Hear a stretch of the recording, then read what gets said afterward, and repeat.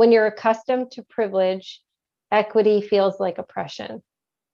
I really believe that that is what's happening when voices that have historically been silenced or devalued start to become more present. You're leveling the playing field. But what people are perceiving is that you're giving priority to these people now over the people who've always had it.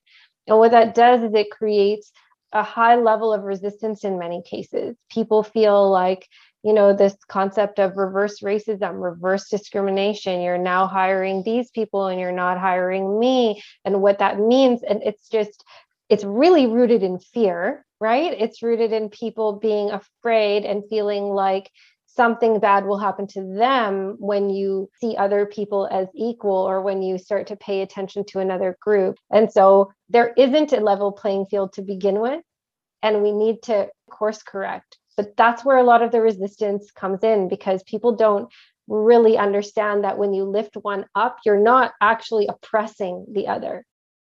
That was Sabrina, the host of the Inclusive Design Podcast and advocate for diversity and inclusion. Today's episode covers our work in the D&I space, how tech can design for people at the margins, and the influence meditation has had on our life and mental health. This episode covers topics that are hard to talk about, but have to be discussed more in the tech world if we're truly going to build a better future for all. You are now listening to the Next Iteration podcast with your hosts Fuad and Damien. If you like the episode, follow us on Spotify and give us a review on Apple Podcasts.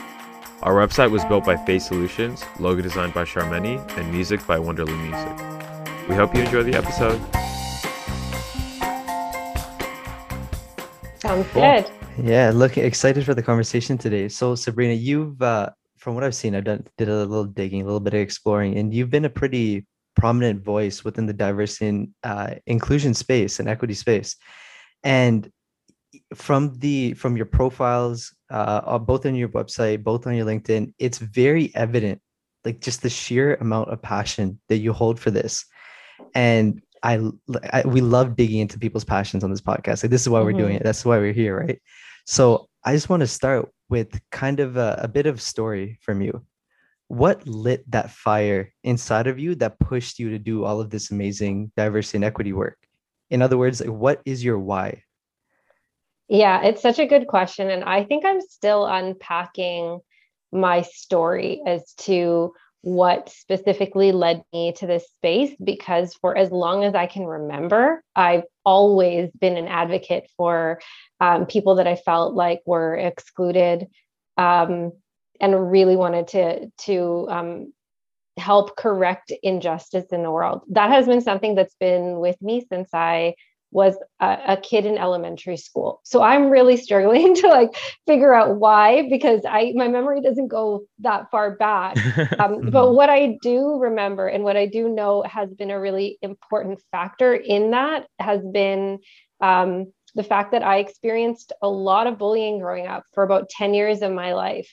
And I really got to experience what it was like to be on the margins, on the outside, never included, the afterthought. And I think my experiences, and what I had rationalized was that this was for no fault of my own. Mm-hmm. For nothing I was doing, I was excluded. And I felt like that was unfair. That was not just. And so whenever I noticed that other people were on the outside and left out for reasons that had nothing to do with what they were doing, but just for who they were, that really bothered me. I've also been really drawn to, world issues that surround the inequity and unfair treatment of people, the fact that certain communities don't have clean running water, the fact that education and access to proper education is limited to few. Like those systemic issues also were things that I felt really angry about. And so I'd find myself attracted to causes, attracted to a lot of volunteer work as I grew up that were all surrounding the space of correcting the injustice, and doing whatever I could to help in that space. So I think that's what is sort of the foundation that has led to this career choice for me. It's just natural. It's really just been a part of my identity So I find it hard to like link back exactly where it started because it's been Yeah. forever, and it's the only it's really who I am at my core. That's remarkable that it's been so intrinsic to you. There was no like one defining experience, even from such a young age, which is crazy. Like I like at that age, I don't know what the heck I was thinking about. Like I was probably still just trying to play Pokemon or something. So Yeah. it's remarkable that you had like more grandiose goals on your mind at the time, and like that intrinsic quality has taken you pretty far. Like you've done and accomplished a ton over your career, and then like looking at that, I'm curious, like what are you most proud of then? Oh, um, I don't know what I'm most proud of because I think where I take pride, it's constantly changing. Um, I I can say that there have been. I think what I'm most proud of is really coming into my own being, and really perhaps leaning into my strengths, my value as an individual, and um, upholding that above perhaps what other people think or what other Mhm. people thought. It's taken so much work for me. I've always been this like ideas person, this tinkerer, the person who like asks why when nobody else is asking why, and that tries to come up with new ideas and new ways of approaching things. And sometimes that's not very well received by certain communities, and it can be very easy. And I think also compounded with that is my own identity and the inequities that I've experienced in the workplace and navigating this world. So, like, all of that compounded to a lot of people placing doubt on my capabilities and my strength, what I could bring to the table. And I know you probably hear a lot of women being told, you're too ambitious, you're too intense, you're too passionate. Those are things that I was told throughout my whole career. And it really took a lot for me to step into my own power and to recognize my own value above all of the opinions of other people. So I think if I was to name just something that I feel very proud about, it's emerging from all of that and still being able to push forward and achieve things by recognizing what I bring to the table. That's beautiful. I think a lot of people, sometimes can see these issues happening, but it's a different thing to take this like by the horns and like actually overcome these things. So what would you say are some strategies that you've implemented? And obviously, we should be working to make it easier for these things to happen in the first place. Like, these things shouldn't be so hard to do. But what are some Mm-hmm. strategies you've kind of implemented in your own life to help you kind of overcome those feelings and really get to where you are right now? Yeah. I think I had to, one, look at the people that I really admired in this world and focus my if I was to be concerned about anybody's opinion or perspective, it was people who I really admired for their values, for their ethics, for the way they navigated the world. And then I'd maybe lean into what their opinion was or what they thought about what I was doing. But when it came to people who I potentially didn't really feel like I aspired to be like them, or I didn't align with their values, I questioned why I was putting so much of an emphasis on what they thought about me, and why that mattered so much to me. And it took a lot of unpacking and really really thinking about, like, where am I putting the emphasis on. And so I think that was a big part of it, but it was like I needed to really sit with and question, because for so long I had blamed myself for being too passionate, too intense, too ambitious. Um, I had to work. I actually invested money in coaching to help myself become less of those things because other people felt like that made them too uncomfortable. And I took all that responsibility on myself until one day I realized that, like, this is me. And I don't think there's anything wrong with that, really. And when I look at the people who Awesome. I aspire to be and who I look at and I admire, they have these qualities. So why am I putting so much weight and so much value on these people that I don't really look up to and I don't really admire? And so Yeah. that was a reframe for myself, and I think that was a big step for me in the right direction. Mm-hmm. Quick follow-up question to that, since I'm always interested in mentorship and that sort of field. Who are the people who look up to the most, and how have they kind of impacted you? Oh, well, that's a really good question. I think who I look up to, I think it changes constantly. I've been fortunate to be surrounded by some really great colleagues and mentors who push me in different directions. I actually like to engage with people that are outside of my field as well, that just introduce new perspective, new thought. Um, and then I get really inspired by people who author certain books and are introducing new perspectives into the world. So like Adrienne Maree Brown, for example, is an author and a brilliant thought leader in emergent strategy and really just grounding around this work that I'm embarking on, and just how to create systemic change, leading from the inside and understanding our, like, us as human beings. And it just is such a uh, has such a profound and beautiful way of articulating thought in this manner, and I am greatly inspired by her. So I really lean into some of Adrienne Maree Brown's work, and other authors as well, that I just kind of end up like watching a lot of YouTube and listening to what different thought leaders have. And then I have, of course, my own community as well. So yeah, and that's always changing. That's cool. Yeah, and I like the emphasis on always changing. I like to do this exercise every year where I do a few things. Like I kind of go like through my values over the past year and see how I've like embodied them. And then at the end, I always go through like people I've looked up to and like who I look up to now, and see if that's changed over the past year. And it's really interesting to see how, depending on like what your values are and what you're going through in life, like you look up to different people, and you kind of get so many different experiences from them, which is really cool. So good to Yeah. hear that. I'll definitely check out the author that you mentioned, and check out some of her works.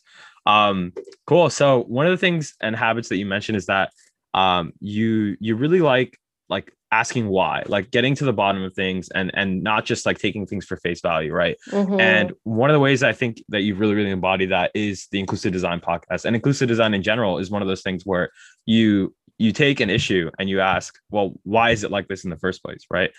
And what are we doing wrong? What assumptions are we making? How are we catering to different communities or not catering to different communities by the way that we're making these assumptions? So tell me a little bit about the Inclusive Design podcast and how you started it. Yeah, I started it to get the word out on this concept, which I think is fairly new around, or new, I would say, in the sense of the design community at large. Around inclusive design, and just getting folks aware of how deep that stretches into everything that we interact with, all of our fields. And I found myself, as the deeper that I would get into the space of diversity and inclusion, whenever I'd be engaging with whatever it was, whether it was like trying to order coffee during a pandemic, or I was walking up and down the streets and looking for, or like trying to find a taxi or whatever it might be, I would naturally just bring that lens of diversity and inclusion into those spaces to think, oh, okay, this is interesting. This is how I'm experiencing it. How might somebody else experience it? It was just this constant curiosity. So I wanted to share those thoughts with the broader community and get folks thinking about how D&I, as we call it, is so much broader than HR. And I felt like it was always getting boxed. The concept of diversity, equity, and inclusion was always getting placed in the HR world. And that's really not where it should be. It should be embedded and integrated into everything that we do, and into everything that we conceive and we bring to life in our world. So that's what inclusive design to me is all about, is bringing this thought around diversity, equity, inclusion, anti-racism into the space of design in general. And so that was the purpose. I love how like it's incredibly evident how empathetic you are, just in like just even with what you mentioned, that lens with through which you view everything, right? You're taking yourself constantly out of that equation. Like, okay, well, if this is how I'm experiencing it, I wonder how other people could be experiencing the same thing as well. And like I've heard this from like other people, depending on whatever it is that they're immersed in, like say marketing people, for example, they see an ad or like a poster up on the wall, and they Mm. could just be like, okay, well, this is horrible. Whoever designed this needs to get a better job or choose a different career path, whatever it is. Does that lens ever come off, or is just this pervasive part of the way you live life? I think at times, if I'm not like intentional, I mean, we get into our habits and our patterns that Hmm. are just day to day. But then sometimes I find my mind just getting curious again and thinking about things. It's not something that I carry with me every step of everything I do because I don't think that I could exist that way either. It's, constantly trying to change the lens is tiring mentally, but that's why it's so important too, right? That's Hmm. why we want people who do this as a field and people who create and innovate and work as designers to actually bring this lens of thinking into their work.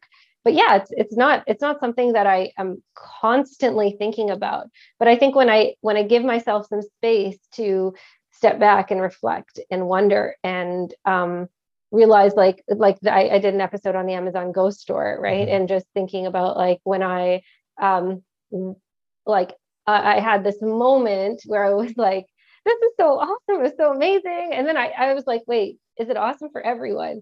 And I just asked myself that question, and who might it not be awesome for? And so that thinking happens to me kind of a lot more frequently. The more I'm engaged in this space, but it's not like it's all the time playing in my brain. Yeah, yeah, I can imagine how you have to be really intentional about it because it can get pretty exhausting, I'm sure, to kind of always think about that. But also, you want to be purposeful with that thinking. Like you want to apply it to Mm-hmm. things that you can actually make a change in, right?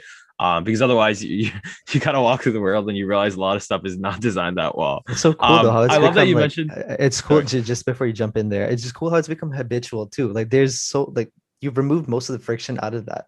And like I love how that's just a byproduct of you being obsessed with this problem.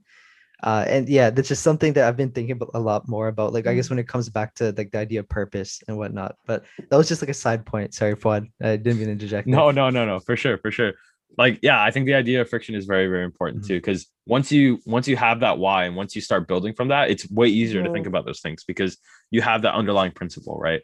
Um, cool. So actually, I love that you mentioned the Amazon Go case study because I listened to the episode and it was honestly one of my favorites. And I want to kind of follow up and being in the tech field, wanted to ask you a few questions about that. So I think the field of computer vision and machine learning in general has kind of been wrought with a lot of controversy centering around, this concept of bias training data, right? So if you have bias training data that reflects, the patriarchy, other systems of oppressions, systemic inequalities, privilege, and you have that data informing models that kind of reinforce that bias, um, you get an even worse problem, right? Mm-hmm. So this bias training data is informing models that reinforce the bias that they're based upon, and you get computer vision that doesn't recognize people of color or falsely identifies people of color as being more likely to be incarcerated, or takes a name, an automated resume parser takes a name, and having racialized names, I think me and you can both really relate to this, might put you in a different pile just because of your name and certain associations and correlation coefficients and all that. So my question for you is, how do we design solutions that solve for this? I don't know if this is something you've kind of thought about a lot, and I know this might be a pretty big question, but how do we build more equitable like data products and algorithms when we have such bad data out there? Yeah, it's a huge question. And I think it starts with representation. I think if you look at the people who are actually designing and creating these models and developing these machines to make these decisions, those people are not representative of our population, and therefore, naturally, the way in which these technologies are designed with those biases.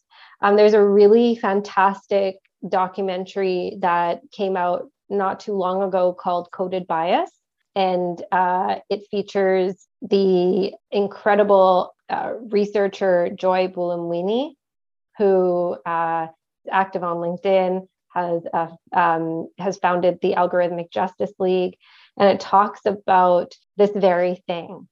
about how bias is so embedded in machines and in our technology, and how dangerous that is as we start to utilize AI to make these massive decisions as it relates to justice or self-driving cars or so many things that we're programming computers to do without realizing that we're actually programming it with the based on the way that things are. Like, something that's really interesting to me that I've been really reflecting on is the fact that we aren't creating our technologies based on ideal futures. We're creating it based on history. And we know history is inequitable. We know that history is unjust. And yet we're utilizing like old data that isn't equitable to begin with, to teach these machines things, and then to make this assumption that everything that the machine says or does is considered as truth. And that is so dangerous, because we're not actually building these machines to be future led and by like what state we want the world to be in. We're building it based on what we currently have. And so we have to really shift that. And I think part of that is representation, both representation in the way that data is collected, representation in the way that we test, representation in the folks that are on the teams. And it becomes increasingly more important, I think, when technology is relied on or impacts every single member of our society. In that case, you can't actually exclude anyone. You can't exclude anyone. There are cases like when you develop a product or service, you might say, okay, this product is for this demographic, and I'm intentional about it. I know it excludes this group, and I'm making a conscious decision to exclude that group. That's not a bad thing. We can't make every single product for every single human being. That's okay if you're making an intentional decision. But when it comes to this type of technology that is making justice-related decisions, technology like self-driving cars, you can't exclude anyone, because it impacts every single human being that's out there. And that means we have to focus on like the edge of the edge of the edge cases of scenarios. We can't look at the average user. We can't look at the middle, because that firstly, there's no such thing as the average anyways. But I think as we need to look at the extreme cases. And that's critical in the way that we design. So I think that's a big part of it as well. Yeah, it's such a massive problem though, because like, and I don't want to get too deep into this because this is this is a bit out of my wheelhouse, at least. Like maybe you guys can speak to it a little bit better, but like coming from a health background, right? And I love the point that you mentioned about how it's built on just history rather than like future proofing itself as a technology. And it's not aspirational. Yeah, right. Mm-mm. And it's like it's an important point, because like looking at history, like the further you go back, it's like the more marginalized and oppressed you see populations get, right? And if you're using that as training data, then you're just perpetuating that marginalization like well into the future as well. But like even like coming from a health background, right? Like one of the biggest problems in health right now is that everything is hidden behind data silos. Like nobody's sharing data, or if they are sharing data, everyone's talking in different standards. Like it's so hard to like address this problem sometimes, just because we don't have the proper foundation on which to start building upon. So like how do you even like start addressing that, right? Like, yeah, sure, you go talk to your policymakers, you try to get them to start implementing some changes where everybody else can start playing on the same level playing field, but everyone knows how slow policy is to move. And even just getting everything within that Overton window where people are actually talking about it is such a hard problem in the first place. And I think representation, I love that you mentioned that too, because I don't know if you've read the book Invisible Women. I read it last year, and honestly, like such an amazing book. But it talked about like the data gap, and how data collected is like literally the average Joe. Like, why do we call it the average Joe in the first place? Our averages by like overwhelmingly, whether we were designing car seats or airplanes or cities, like everything is designed for the average male, right? Instead of the average person, which is a lot shorter than the average male. Even the way that like city like snow plowing occurs, right? We plow like certain roads that men use way more often than women, and if you do the math, it actually shows that women are much more likely and do suffer from way more severe injuries from falling on ice, because their roads aren't plowed as often, and the roads that they use aren't plowed as often. So it's amazing how like it's not just like these issues on the margins, like, oh, what Mm-hmm. happens when a self-driving car hits like a grandma? Like, no, like these are real issues that are already happening. And it's not just tech. It's like inclusive design is inclusive design of cities, inclusive design of buildings, like Yeah. inclusive design of everything. So yeah, I guess like a follow-up question to that is, um, I think I'm a big believer in the power of government. And I think that, you know, we've kind of arrived at a state, at least in North American society, where we have a lot of trust issues with the government, shall we say. We don't believe government is efficient enough to solve some of these problems. We believe that if tax dollars are into the equation, we're just going to waste money. We think industry and social entrepreneurship is the way to go. Mm-hmm. Where do you kind of stand on that spectrum? And um, how do you think is the best way to actually solve these problems? Like, do you think they should be in the realm of government? Do you think they should be in the realm of entrepreneurs, billionaires? And how do we actually galvanize those respective groups to solve these problems? Oh, that's a heavy question. Yeah, Uh, sorry. we're only I think, 28 minutes into the combo, but yeah, I mean, I'd like to think that government, if it's operating correctly, should have the best interest of the people. I'd like to hope big if. that, think that, right? But we know it's not always the case, especially for people that have more marginalized identities. And so it's difficult. Similarly, businesses don't have those interests either. There really aren't, I believe, many bodies that, other than marginalized, like organizations that are run by people who identify as members of underrepresented communities, like nonprofits or organizations that are run by those people, that actually understand the issues and that can advocate well for them. I believe that there should be regulations, for example, around AI and this type of technology, making sure that there's some sort of governance around it. Right now, there isn't. So organizations can put out these technologies and they can be utilized with the assumption that they speak as truth, and that's so dangerous. Nobody's there actually making sure that they account for all these identities. Nobody's making sure that these groups have been considered. So I think that there has to be some sort of regulation and steps around that. And then I get nervous because I don't think that government is progressive. I don't believe that government is actually even dabbling in this space quite heavily enough and has that expertise.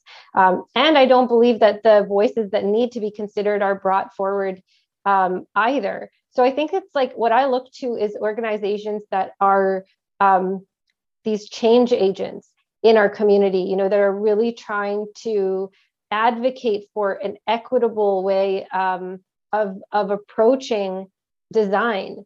There's a fantastic group called the Creative Reaction Lab. They do deal with like an equity-centered design framework. So I think that it's organizations like that that are going to be change makers in this space.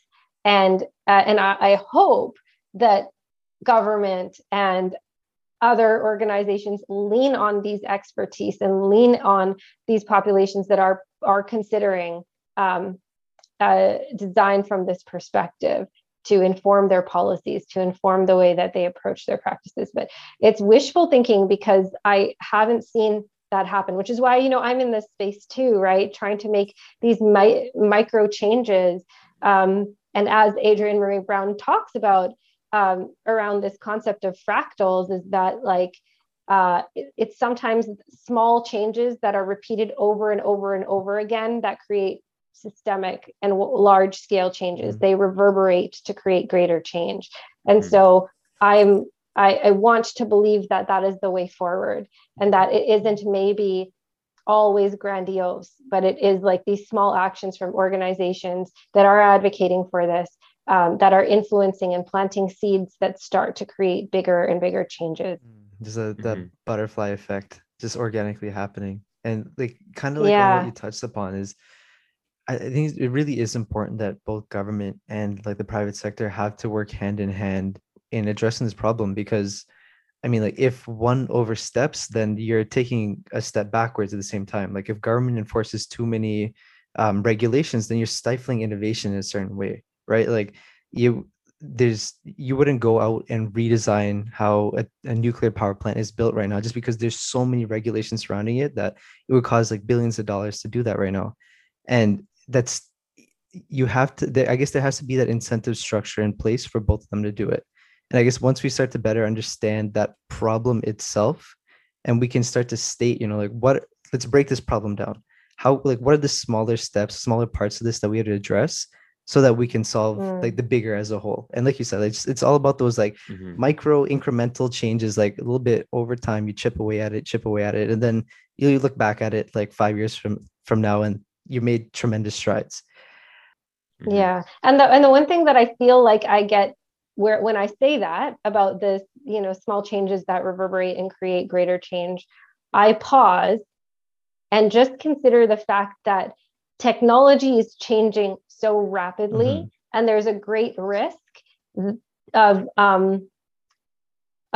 also moving slow. Like it's just so difficult because how do you we know that change happens slowly. Change happens through these movements, but I get worried about, is there enough time here if we take a slow process around creating some really strong regulations and policies to govern things like justice related AI, like that is scary, right? And that will impact so many lives, and it could be deployed any moment. And so there isn't time for like these small changes. So I'm not like, I'm kind of going back on what I said, but I'm saying like, it does need to go. We need to recognize that this change happens bit by bit, and also recognize where we need to take these bigger steps because of the threat that impacts so many people's lives. So it's difficult. It's like the quote, everything in moderation, even moderation, like yeah, there's a time and a place for everything, and small changes are obviously very important, but there are bigger issues sometimes, right? Especially with justice. Like that's not something we can afford to mess up, right? Especially once it's deployed and once it's reinforcing its own systems. Like that's just going to be, even worse of a challenge to kind of get rid of. But we're getting a little negative, so I wanted to ask, like, on a positive note, what's one instance where you see an inclusive design like really work and enable like a positive outcome? Oh, well, Either in your own work good or question. someone else's work. Jeez. I can say that through my own work, I'm seeing change happen. Like it's not to the point right now where there is a massive outcome, but again, like I said, these things happen like over time. But what I am seeing is really incredible shifts that are happening in the way in which teams are thinking about diversity. In specifically, I'm talking about like product related teams.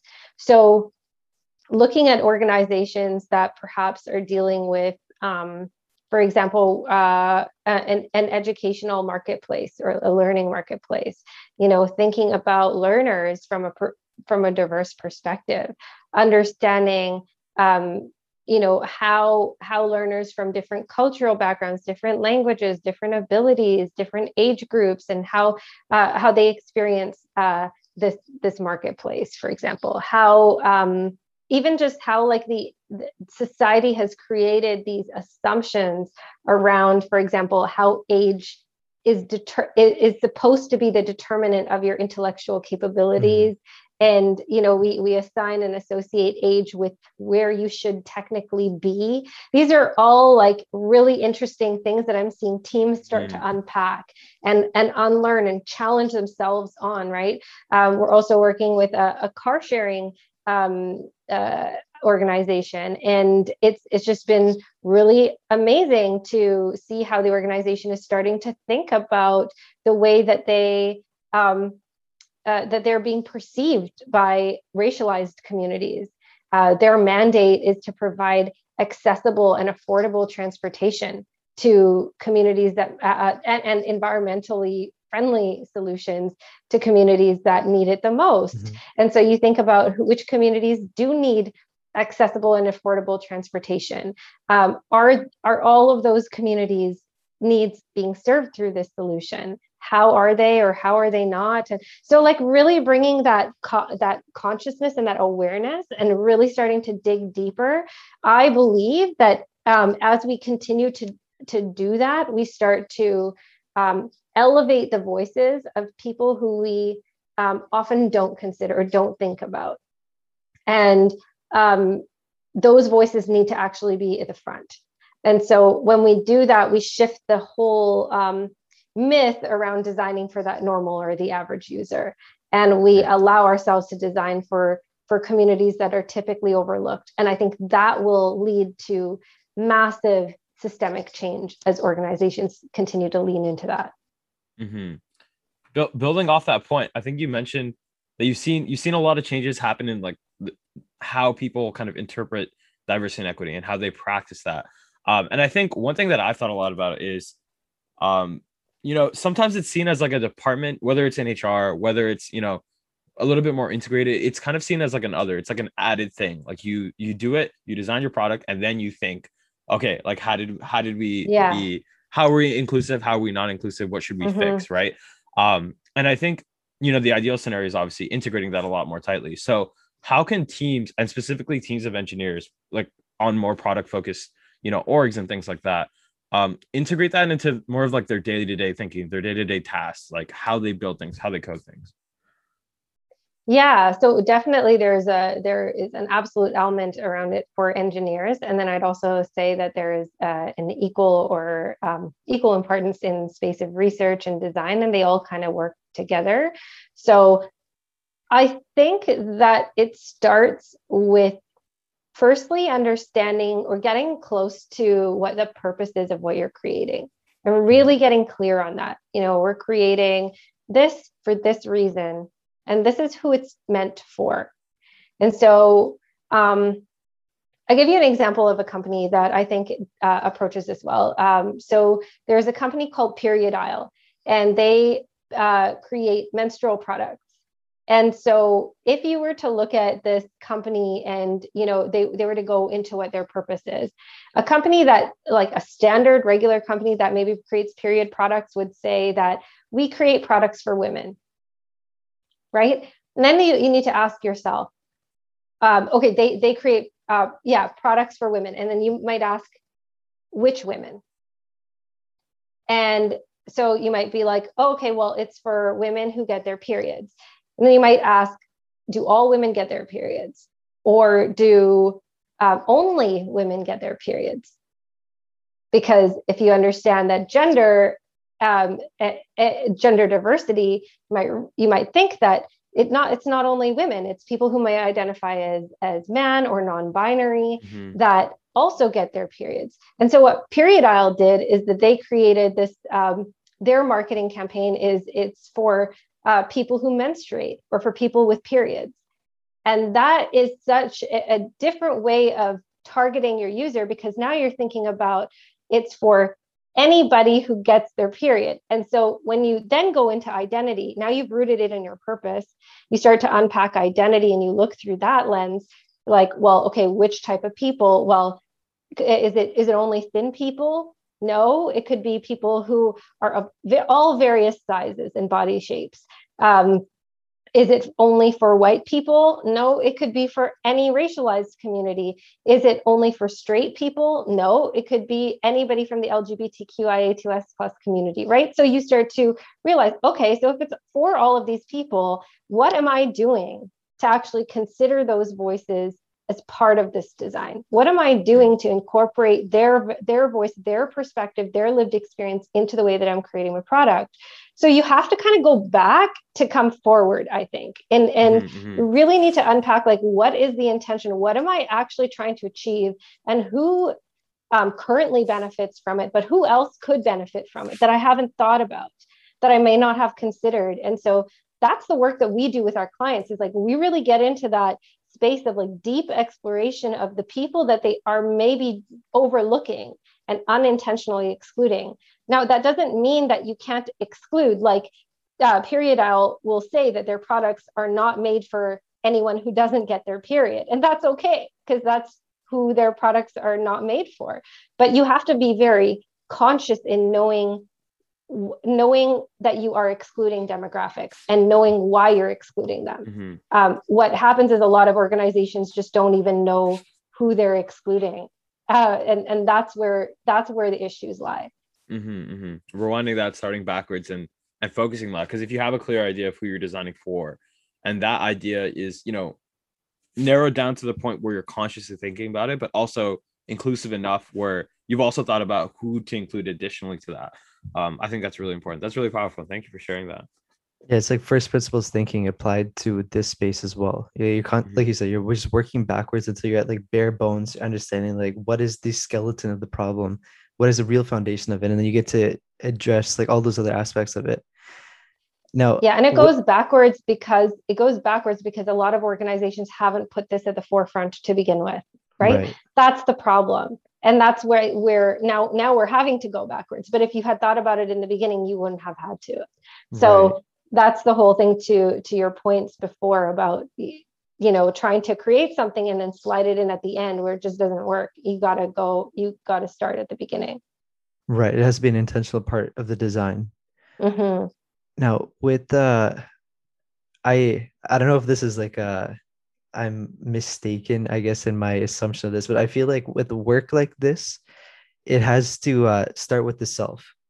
And, you need to be able to have like a strong foundation of self in order to, start helping others, right? If you want to change the world, the easiest place to start is with yourself first. Because if you can't change yourself, the world's going to be it's going to be a way bigger problem that it's going to be out of your hands.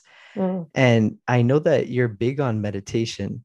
And I'm really curious to hear a bit more about the unique experience that you've had of going on not one, but 2 silent meditation retreats.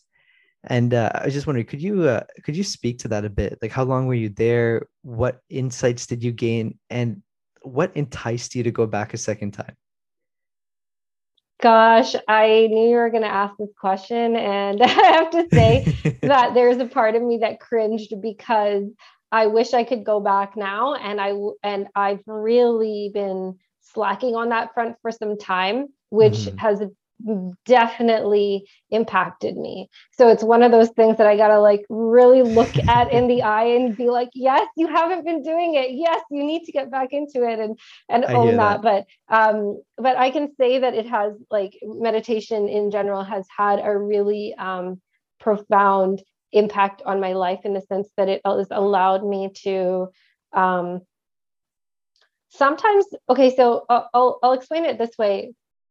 There was a point in my life where I struggled to, I was in between jobs and I was really trying to find out what my next step would be. Do I go back to school? Do I find a job? Do I start, like, keep looking? Am I like, what do I do? Do I apply for scholarships? Do I do this? Do I do that? And there was a mentor that I had at the time who was a really wonderful psychologist. And I had asked her, like, what should I do? What should I do? And she's like, I want you to do nothing. I want you to sit and watch TV. And I was like, this is the worst advice you could ever give me. It was so horrible. Like, are you kidding? I'm so stressed. Like, I'm not going to sit and watch TV. And I felt like that was. Oh, you muted yourself. Oh, sorry. Did I get cut off there? Yeah, just for a second. Yeah. Oh, okay.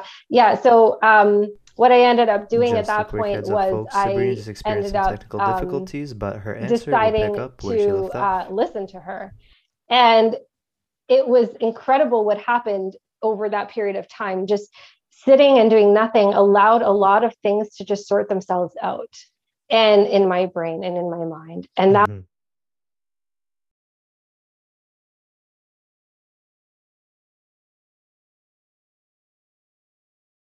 So I was saying that in this scenario, I had this mentor that had told me to do nothing at the time, and I found that to be a really ridiculous statement. But then I realized afterwards that actually stepping away and not doing anything allowed myself to like my body and my brain to just sort of figure out what the right step was.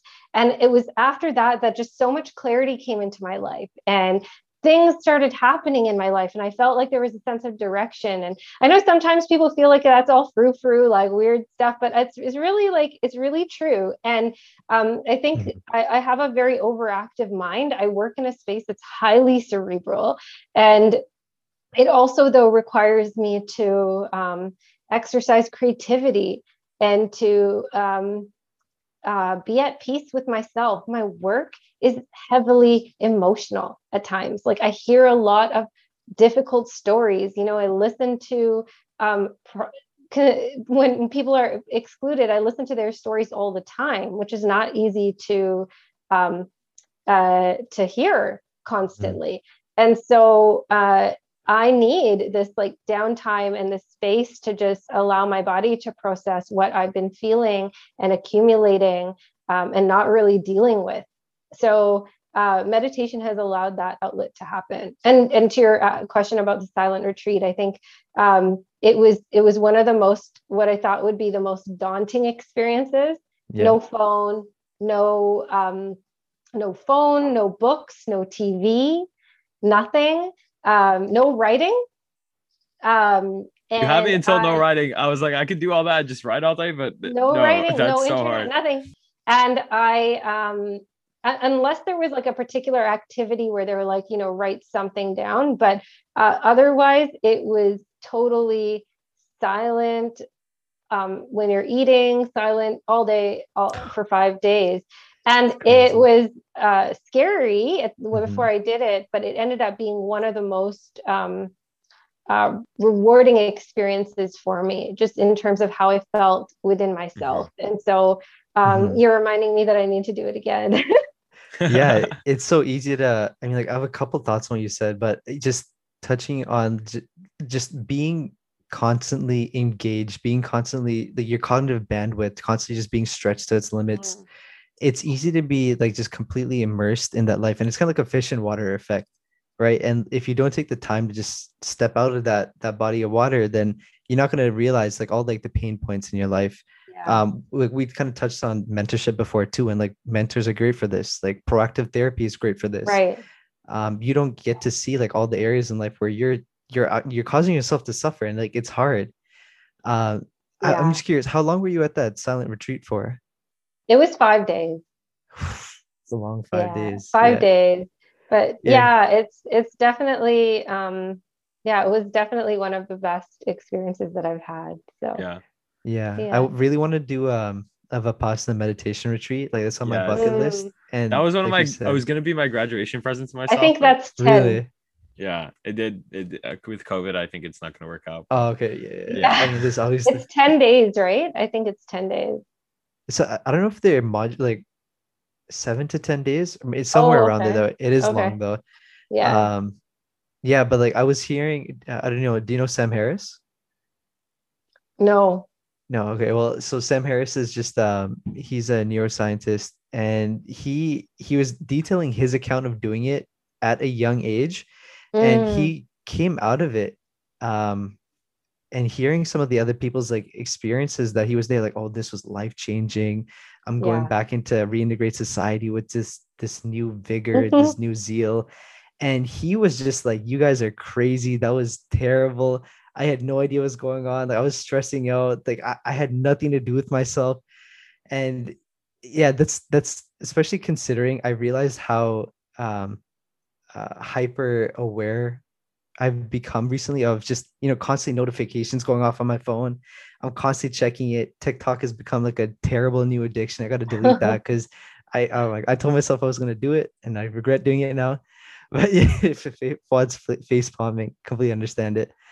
I've been through that. It's hard. So, do you subscribe to any particular meditation practice?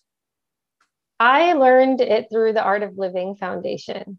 So, it's a global institute that teaches its own kind of technique and method. And so that's where I started to get really into it, because I found that particular meditation technique, which features like a sequence of breathing in a repetition kind of way at different paces, really helped me get into that space where I could meditate and kind of just think into it. So that's where I've been going. I love that. So we Yeah. are getting close to time, and I want to be Yeah. respectful of your time as well. I just want to ask one quick, maybe a little bit of a tougher question before we ask our final question. Sure. And that is, has your work ever been faced with any dissent? Like people just, the naysayers, people saying, oh, this is a Mhm. waste of time. There are more important things that we could be addressing, et cetera, et cetera. And if you have, like, how do you deal with that? Oh yeah, all the time. Yeah. All the time. I think this subject sparks feelings, Mhm. and especially there's a really wonderful quote that I like to reference because it uh, it speaks to what I think is happening, which is, and I don't know who said it, but the quote is, when you're accustomed to privilege, equity feels like oppression. And Oh, wow. I Yeah. really, I really believe that that is what's happening when voices that have historically been um, silenced or devalued or not at the top start to become more present. You're leveling the playing field. But what people are perceiving is that you're giving priority to these people now over the people who've always had it. And what that does is it creates really a high level of resistance in many cases. People feel like, this concept of reverse racism, reverse discrimination. You're now hiring these people and you're not hiring me. And what that means, and it's just, it's really rooted in fear, right? It's rooted in people being afraid and feeling like something bad will happen to them when you see other people as equal or when you start to pay attention to another group. And where I think that comes from a lot of the time is that one, we've been groomed under a very individualistic society, and two, we have we've come to think like we're so ingrained in the way that we experience life and the way that what's normal to us, and we tend to project our own lived experiences onto other people and thinking that, oh well, like I have a Black friend and I see them getting roles, so like I don't know what you're talking about, I don't think there's an issue. People approaching it from that standpoint because you don't live in those shoes, you don't know. And we also think about communities that are um, of folks with underrepresented identities. We think of them as monoliths. Like we think everybody should have the same exact experience, otherwise it's not true.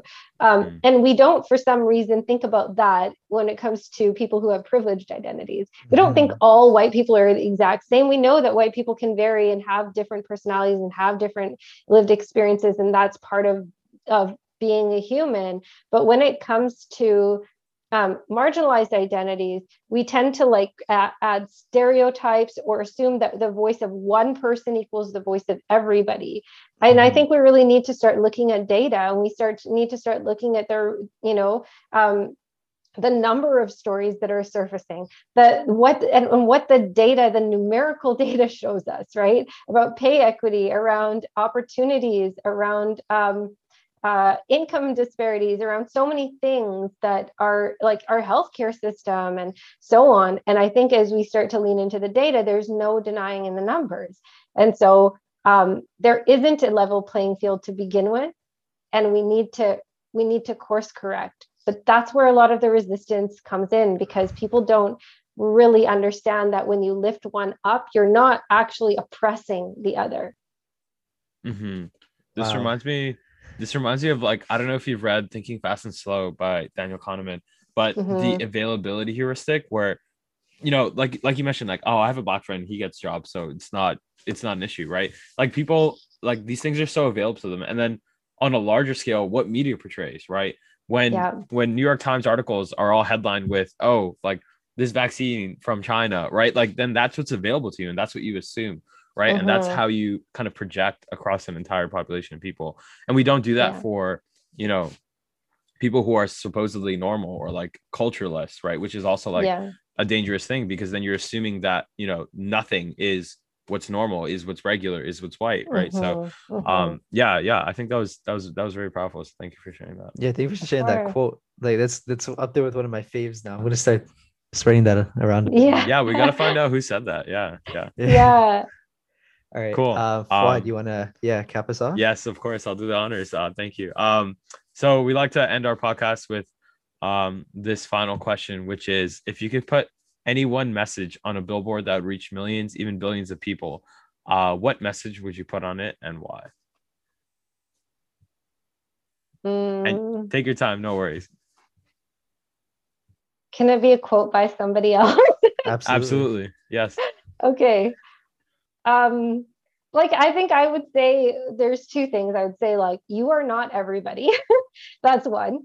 Like, you do not represent everybody. And two is that, like, there's this really powerful quote that I think, like, I internalize it as a mantra for myself in this work. And if there was a better way to capture it, I would, but I just love the way that this person has said it. And it's a quote by Dr. Crystal Jones. Found it on Twitter. And she said, there